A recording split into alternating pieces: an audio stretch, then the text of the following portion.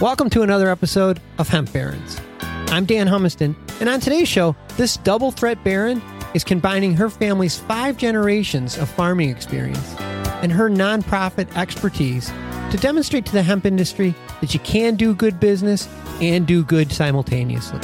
Let's join Joy's conversation with Farmer C from Green Heffa Farms.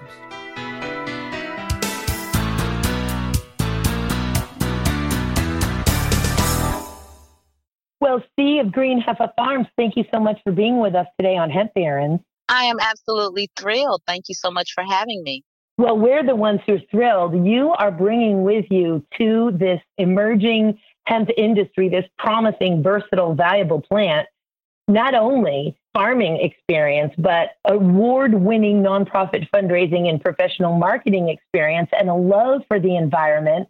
And most importantly to me, a deep commitment to social equity.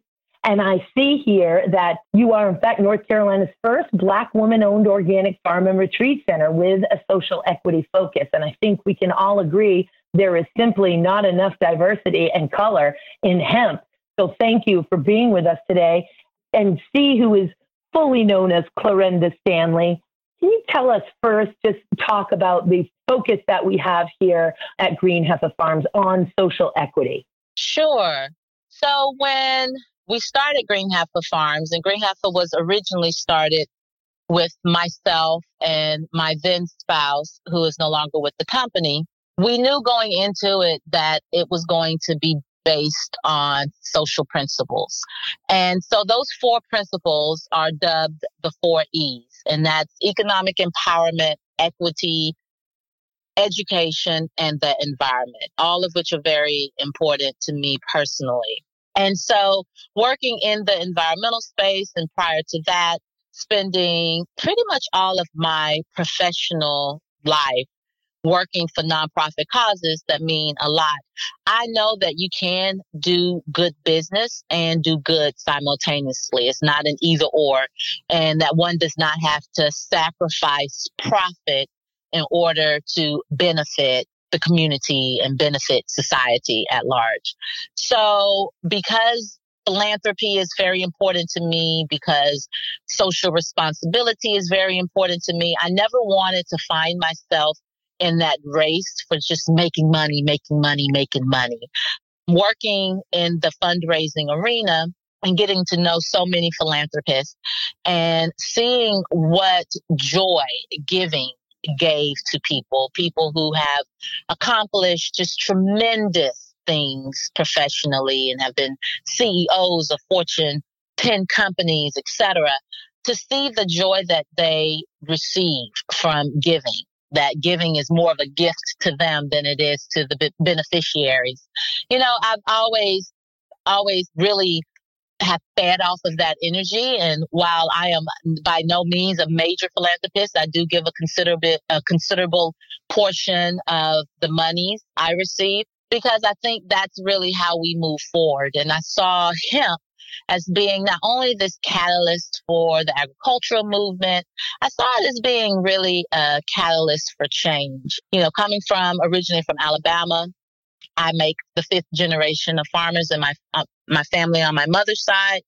And just growing up, knowing the disparities that existed in agriculture and seeing how hard it was for farmers of color to be able to advance everything from acquiring capital for needed equipment or infrastructure improvements on their farm to even being able to acquire land was always just that much more difficult if you were Black or brown.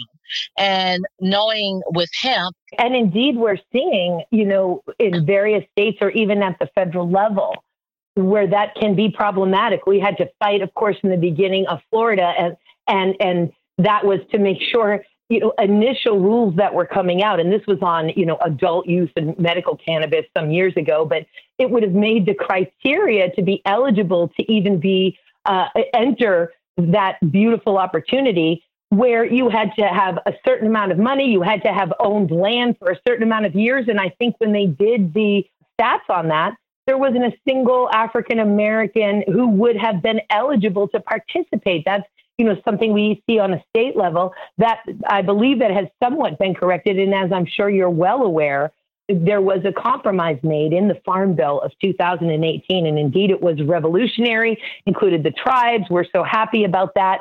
But there was some contention, I believe, within the Judicial Committee, which is where this bill could have died, or this negotiation or these amendments could have died and this negotiation could have ended, where they wanted to remove our expanded definition of hemp to include extracts, cannabinoids, derivatives, isomers, salts of isomers, so on and so forth.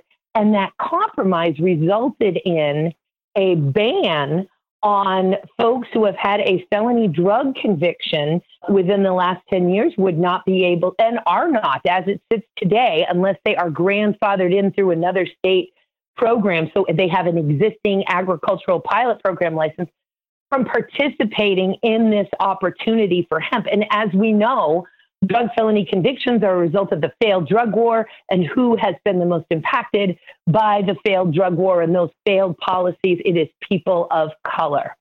So I know that the HIA and others sent in public comments there, but we're still going to have to deal with that. So our first, I wanted to go back to, are you seeing philanthropists pricking their ears up over hemp? I'm sure that you have fundraised for a number of social equity and other and potentially environmental causes in the past.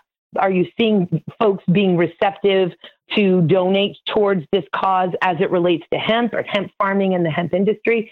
And then also, are you seeing already immediate challenges with folks who want to get into the hemp industry but cannot, or already know that they're going to have a barrier to entry because of a drug felony conviction in the last 10 years?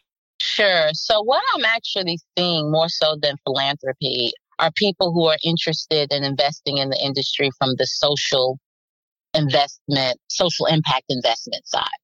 So these are your people who are looking for a return on investment, maybe not as an aggressive return if it were not a social impact endeavor, but still they are looking for a win-win situation, providing the needed resources and capital, and then being able to also receive some revenue, some return on their investment.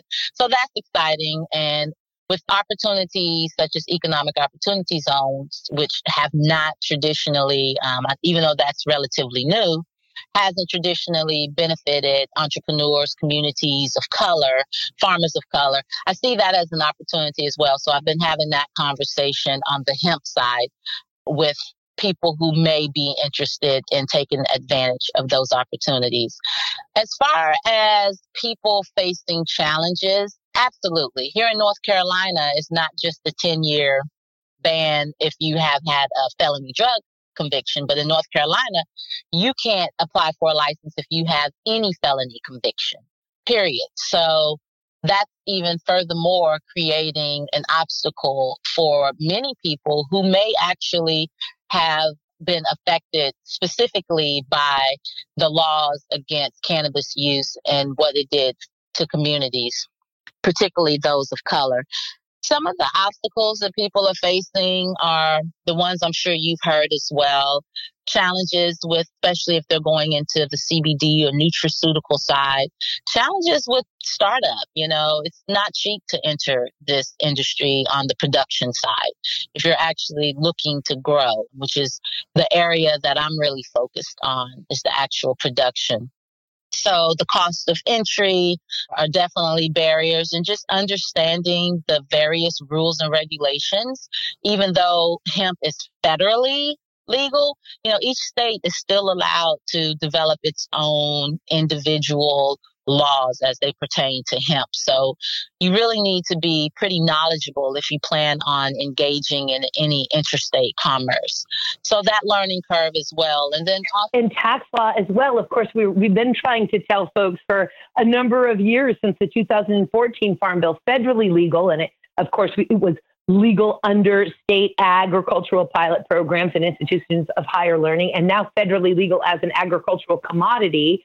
The reality is federally legal is not the same as legal in all 50 states. And most of my clients on the oilseed and fiber side are attorneys. I used to work, in mostly extracts, but I'm now, in addition to president of the Hemp Industries Association and those other nonprofits, I'm also the regulatory officer and industry liaison for Elixinol. So my extract mine, it belongs to Elixinol now, but dealing with this patchwork of 46 states, although South Dakota does have a law, of course, making cannabidiol a scheduled drug. But other than that, we've got Idaho, Mississippi, and South Dakota with no hemp laws at all. New Hampshire with no growing program. They passed a lot of study hemp, but nothing yet to actually put seeds in the ground. So it's not the same as federally legal. It's not the same. It's legal in all 50 states. And the amount of investment that it takes, not only to deal with the hemp law and policy aspects of it and how that might intertwine with other existing public health laws and crime laws and medical and adult use cannabis laws, but tax laws and then FDA compliance on top of that, which is, such a thing to have to navigate. So it requires resources. Is that then sort of the infrastructure that you are building? Do you have a nonprofit in addition to Green Heifer Farms, or is Green Heifer Farms in fact a nonprofit for the fundraising? No. So my fundraising life is purely with my role with the Nature Conservancy. So any fundraising with Green Heifer Farms, yes, any fundraising with Green Heifer Farms is purely from an investment or investing in a for-profit entity, I should say. So yeah, in my other hat, I am a full-time fundraiser for the Nature Conservancy, as well as running Green Heifer Farms, because who needs sleep? Apparently, I do. We'll sleep when we're dead. My mentor said, if you want something done, ask the busiest person you know. Exactly. And so just speaking on that infrastructure piece, it's having conversations as well with local government. We get very caught up with what's happening at the federal level, but it's really what's happening at our local level that impacts us from day to day. And North Carolina in particular, we once were a tremendous textile producer. And a lot of people really looked at hemp as being an opportunity to really provide some energy and reinvigorate our textile industry. But we don't have the resources to process within our state, or very limited resources to process. And I'm hearing from other farmers in other states who are interested in growing cultivars that are more suited for the textile and fiber arena or for true industrial uses, say the same thing. And those facilities are very expensive to develop. So, and for many communities who are a bit distrustful of going to any type of government or law enforcement agency, et cetera, is even that much more challenging. So really getting our local government to the table so they can truly understand the economic development capacity that this plant has and can create. We're asking investors to invest in an infrastructure for which there is, only a little bit of biomass because most people are growing for extracts. And then we're asking farmers to grow biomass for which there is very little infrastructure when we're talking about oilseed and fiber. But one foot in front of the other, we're getting it done. When we talk about folks that are distrusting because they have been underserved, because they have in many ways been improperly served, how that affects the agricultural community, how that affects farming. I'd love to just hear some more on that and share that with the listeners. Yeah. So one of the conversations I have with the Nature Conservancy is about scale versus impact. And oftentimes when there have been programs benefit the agricultural sector, it has been based on scale. So you're looking at those ranchers, those pastoralists, those farmers that have these mega farms. And oftentimes the smaller farmer is left out of the conversation. So they're not getting the same information on the importance of regenerative agriculture and how, a plant like hemp can benefit your soil health, which in turn actually has positive business outcomes as well. Even if the environmental benefits don't necessarily float your boat, nobody is farming just for the heck of it. Everybody is farming to produce something, to hopefully have a commodity that the market wants and can provide them some remuneration for. And so for me, having that conversation with the largest environmental organization in the world to say, hey, we have to also focus on impact and make sure that these best practices are being taken to the small farmer just as well as to that big mega farmer. Because, currently in the United States, 96% of all privately owned farmland is owned by white farmers. So that leaves people of color, farmers of color, to be, scrambling over this 4%.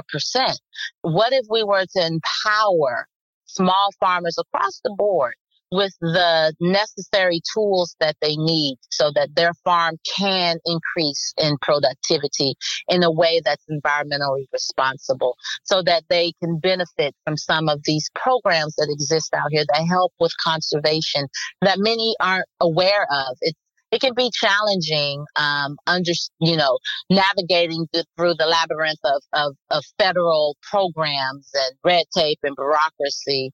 So another challenge is just getting the information to the people, and also ensuring that some of these private organizations that have such a dearth of information are making this information accessible so that anyone, regardless of the size of their farm or the size of their enterprise, is able to really benefit from it and understand that taking care of the planet, taking care of the earth, can actually be good for your bottom line. So I seek to be that voice. That we can increase yield, that we can create and grow more vibrant crops, whether that's a higher nutritional profile or a higher cannabinoid profile, or a higher tensile strength and cover surface area on the fiber side. And to think that we can build the soil, improve the planet, and increase and improve our bottom line at the same time, delivering that to the small farmer and to communities of color. And I see that Green Heifer Farms does that 10 ways from Sunday, including you sell a video and you have events. And I want to make sure that we're also talking. I bet we'll go right back to social equity and environment in a second, because you and I, that's our passion. That's our passion. Yes, I want to make sure I also talk about your company and what you're doing. And so can we talk about those events and what you're growing and what you do for a living at Green Heifer Farms, sister? Sure. So I consider myself the CEO of Green Heifer Farms, and I assumed sole responsibility this year. And I will admit it was a bit daunting. My focus on the enterprise initially had been more on the business side. The beautiful but can also be challenging thing about hemp is that we're not just talking about agriculture here. We're talking about agriculture. We're talking about horticulture. We're talking about entrepreneurship and agribusiness and a host of other areas that intersect to create this budding, emerging industry. And so I was more on the business side. I was a social media person, the marketing person, the PR person. And then when changes happened within the company this year and I became the sole authority person, I realized that I was in a very vulnerable position, because while I knew the basics of growing, I was not as knowledgeable as I felt I should have been. So I've been really aggressively learning more and more about the actual cultivation of the plant, and specifically how to grow organically and sustainably. So the goal for Green Heifer Farms is to be a model for how to grow hemp along with other crops as well. I'm looking into other medicinal herbs because I am very big on crop rotation and crop diversification as best practices in sustainable agriculture. And so how can I create a model where people are able to actually come and see and touch and feel how to do it, and how to do it in a way that's economically responsible, but economically feasible? That's what I'm doing at Green Heifer Farms. I have an e-course out called Big Hemping that really is about setting the foundation how to get into small farming for full spectrum hemp and really focusing on that nutraceutical market. And I will actually be launching on my birthday, October 14th, So Green Society, So SOW. And that is specifically for women who are interested in growing hemp on a small scale, as well as maybe they're interested in complementing that with other medicinal herbs. Because I do encourage people to not think monocrop mentality. So I'll be launching that, in October and getting more women at the table, really encouraging women of color to join the movement because, growing up on the farm, I always looked at farm work as being like almost like forced labor. Honestly, it was too close to slavery, in my opinion. It was hot. I'm out here working hard. My grandparents didn't pay me. Yeah. So when I was old enough to leave, I'm like, show me the city lights. But now coming back to the farm and, walking with barefoot with soil under my feet and checking to see if I have earthworms and, I'm looking for beneficial pests out on the farm. It's a totally different mindset, 360, where I've just come full circle and see how rewarding it is and teaching young people about all the possibilities. Hemp brings plant science. Hemp brings, we need people who know how to grow. We need people who know how to run extraction facilities. We need young people who can bring that innovation to the market, to the industry. Like, what can we do with this plant? We say we have 25,000 known uses. I feel that number should be quadrupled as far as what we can do with the plant. So I really want to create at Green Heifer Farms. I want it to be an incubation for innovation, and where people can come. The total vision will actually be where I have the tiny hempcrete homes where people can come and stay and spend a week and learn, from top horticulturists and learn from top entrepreneurs and business-minded people and learn from skilled farmers. And it doesn't necessarily always have to mean that person that has 19 letters behind their name. One of the most brilliant farmers and agriculturalists that I know happens to be someone who didn't finish the 10th grade, and it could put any botanist to shame. So I really want it to be also a diversity of intellectual capacity.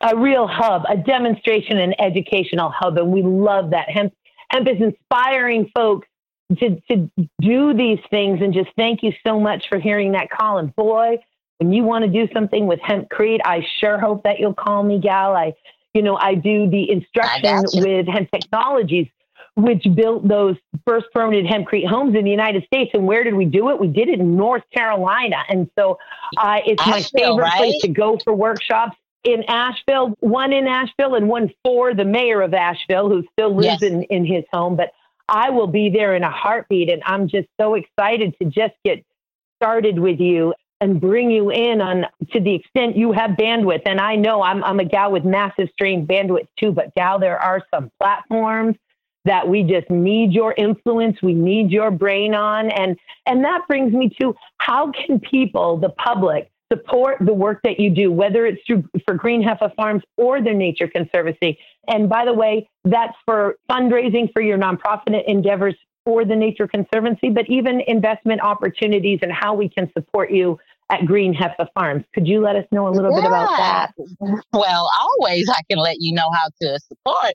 Yes, so I will actually be launching a fundraising effort on my birthday. Everything happens on my birthday, which is October 14th. Yay. And so I will be launching a public fundraising round, and that will be specifically to help build capacity and be able to scale Green Heifer Farms so that I am really able to expand how many people I'm able to touch. And so that will be happening. If you follow me on any of my social media, you can look across the board for Green Heifer, HEFFA, the correct way to spell it in the South, Farms. you'll find me, or you can find me under Pharmacy on any platforms as well. So if you connect with me there, or if you go to my website, greenheiferfarms.com, you'll find all the information that you need. And yeah, I would love to have some support, especially for harvest season 2019. I have a little something special planned. So if you connect with me, then you'll be the first to know what is going on in that arena. And of course, for nature, the Nature Conservancy, nature.org is the website. We have tons of opportunity to be engaged, not only in philanthropically, but we have just this tremendous wealth of preserves around the country that provide so many tangible experiences with nature. We encourage people to go out and actually touch what is ours collectively and know that the health of our planet is all of our responsibility, and all of these things that we allow to divide us are so trivial. And the thing that really unites us is that we are all inhabitants of this earth, and we have a responsibility to take care of it. So check out nature.org and you will see a wealth of information on the work that the Conservancy is doing. And see, Stanley, and an obligation to take care of each other. I am so inspired by you. All hair standing on end, total goosebumps. Likewise. I cannot wait to work with you more, sister. And I'm thrilled that this is the way we got to meet each other. Just awesome. I know. How cool is this? The stars align. So cool. So cool. And we're just getting started, girl. Listeners, please, let's throw our support behind Green Heifer Farms, behind the Nature Conservancy at nature.org, and to be more mindful of inclusivity and to make sure that we are doing everything that we can to include in our marketing plan, in our employee plans, in our advocacy efforts, in everything that we do, the underserved, the underprivileged. And let's do this thing together. And we can, because we're doing it, see? We can. Yes, we are better together. Absolutely. And I'm going to be in touch with you on the hempcrete aspect. So consider yourself partnered. Absolutely. I am looking forward to it. Pharmacy, thank you so much for being with us today on Hemp Barons. And I'm looking forward to our next encounter, girl. Thank you. And thank you for being such a force in this industry and for being such a badass Baron. So this is awesome. Takes one to know one, sister. Thank you again, and have such a great rest of the week.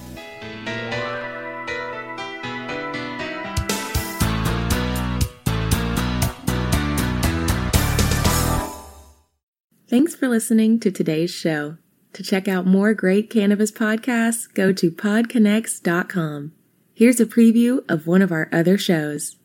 Hey there, this is Cheryl Murray Powell Esquire, and I'm the host of the Terps in the City podcast.